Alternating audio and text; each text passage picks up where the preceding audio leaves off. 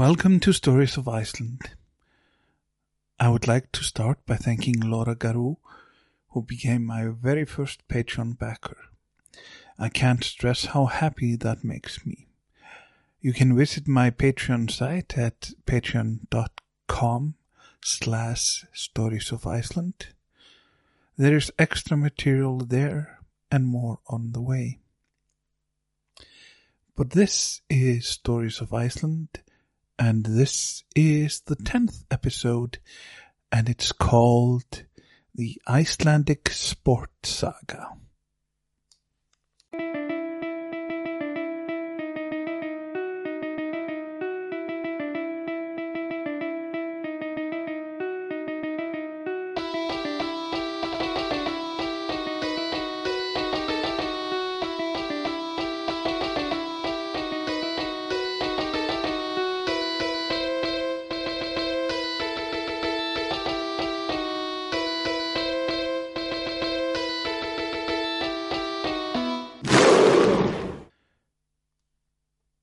Iceland is in the North Atlantic. Its capital city is Reykjavik. In 2018, for the first time ever, the Icelandic men's team in football, or soccer for my American listeners, is competing in the World Cup. A part of their promotional material has pictures of the team drawn as Vikings. This is a part of the Icelandic myth and one of the lies we tell foreigners. We are not Vikings, and most Icelandic settlers weren't Vikings.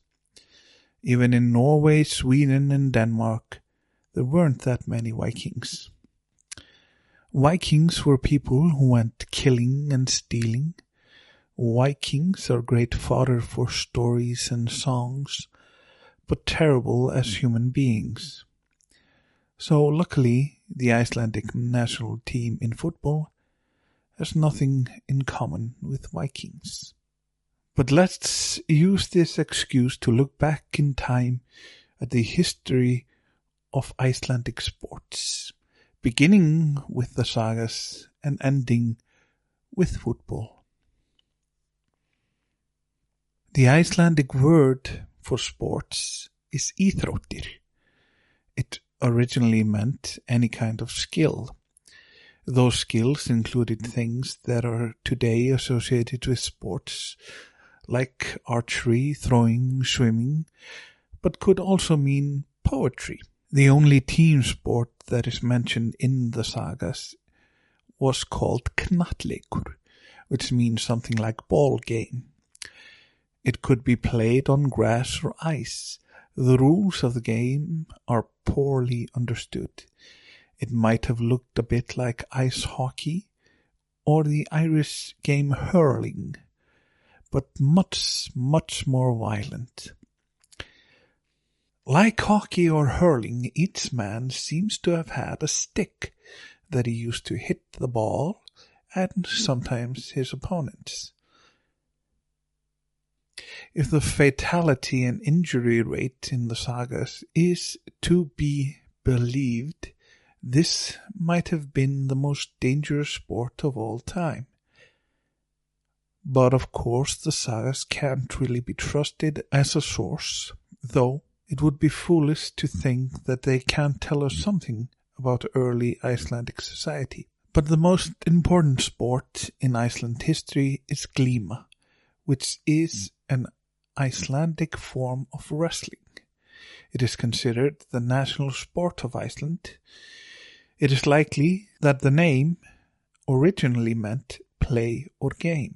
We can't really say when glíma came into being, since the word glíma can also be translated as being anything from a simple verbal conflict to an unrestricted brawl. The word glíma is, for instance, used in the story of when Thor traveled to the giant Utgardar Loki. The giant tried to fool Thor in various ways, including fighting with the giant's old nurse, who is really the personification of old age. And everyone, even a god like Thor, ends up losing when they wrestle with old age. Another famous wrestler of the medieval Icelandic literature is Grettir of the Saga of Grettir. His story could fill a whole episode, but I'll just give you this fact. The name Grettir is used as the Icelandic translation for Garfield, the orange cat who hates Mondays. I don't know if the original Grettir hated Mondays, but it seems likely since he was known for being quite grumpy. Even though the word glima is of Nordic origin, the Icelandic form of glima didn't evolve until it had infused influences from the British Isles. In the 13th century, we had laws about glima. They said that if you got hurt while wrestling, it was your own fault for participating. Glima was a common form of entertainment in Iceland through the ages. People wrestled to get warm, to test their strength, and to defeat zombies and outlaws. In 1906, a national championship was established. The winner of the competition is called the Glima King of Iceland. The king gets the ceremonial belt of Grettir, which we could translate as the belt of Garfield, but my guess is that Icelandic Glima fans might be offended. The Icelandic Glima has been an exhibition sport at the Olympics. I read claims that in 1908 the wrestlers from Iceland just showed up and wanted to compete in Glima, and were quite confident that they would win medals. That didn't happen. But one of them, Jóhannes Jósefsson, did compete in Greco-Roman wrestling, and thus became the first Icelander to compete at the Olympics, though he was listed as Danish. Today, if you see people doing the Glima, you might be confused about what they are doing.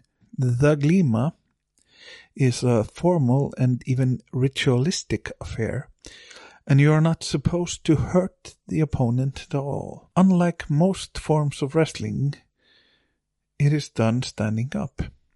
Also, the wrestlers step back and forth in a circle, which looks a lot like people dancing the waltz very badly. The wrestlers hold on to each other's belts and try to trip each other or lift until someone loses balance and falls down. Glima hasn't been popular in Iceland for a long time, despite efforts to keep it relevant. For instance, in 1956, when boxing was banned, there was also a law passed that reaffirmed the right of every schoolboy to get lessons in Glima. I remember a single gym class in elementary school that was devoted to Glima. It was actually quite fun, and no one got hurt. The decline of Glima in the 20th century is likely connected to the fact that there has been a great influx of new types of sports. One of those sports has also been claimed to be the national sport of Iceland. This is handball, but not the sort of handball you're likely thinking about, unless you've seen it played in the Olympics.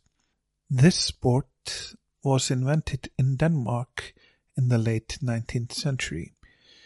If you've never seen it played, you could imagine water polo being played on dry land.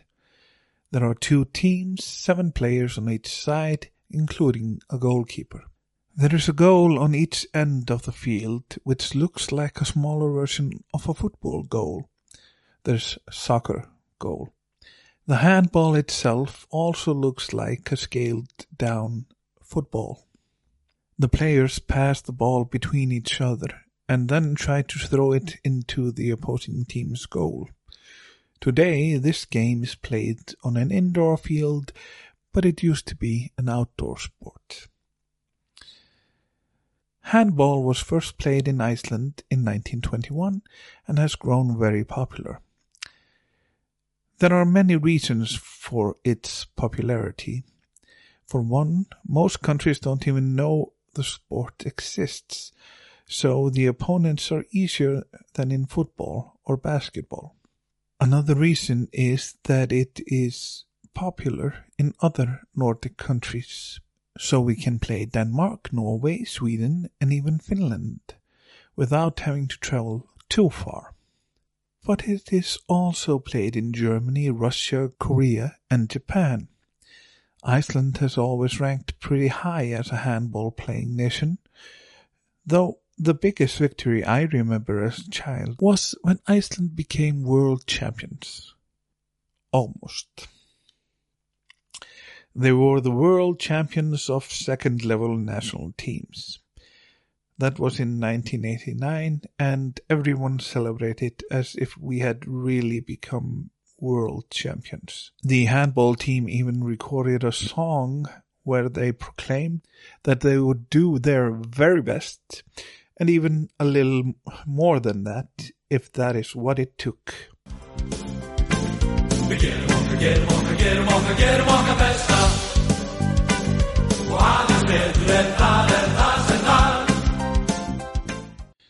Six years later, we hosted the real World Championship of Handball in Iceland. One part of the early rounds was played in my hometown of Akureyri.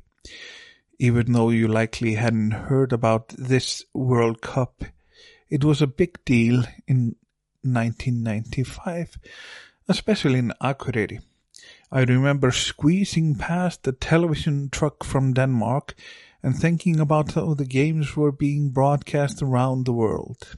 I got to see a part of one game, and I barely remember who were playing, maybe Denmark and Sweden. At the same time, I was finishing the last year of compulsory education and was taking the equivalent of the American SATs, and also, since the venue was where my school had gym classes, we got to skip some of those. In Iceland, the World Championship is remembered for three reasons. One, the weird elfish mascot that we selected. Second, the Icelandic team lost badly. And thirdly, that the Prime Minister of Iceland, Davíð Oddsson, wrote the lyrics to the official song of the championship called The Song of Brotherhood. Actually, these are also the reasons Icelanders try to forget the huge embarrassment of the World Cup of 1995. Life in the land of ice demands a strong and fearless heart, courage that will never fade. The words of heroes of the North still echo forth.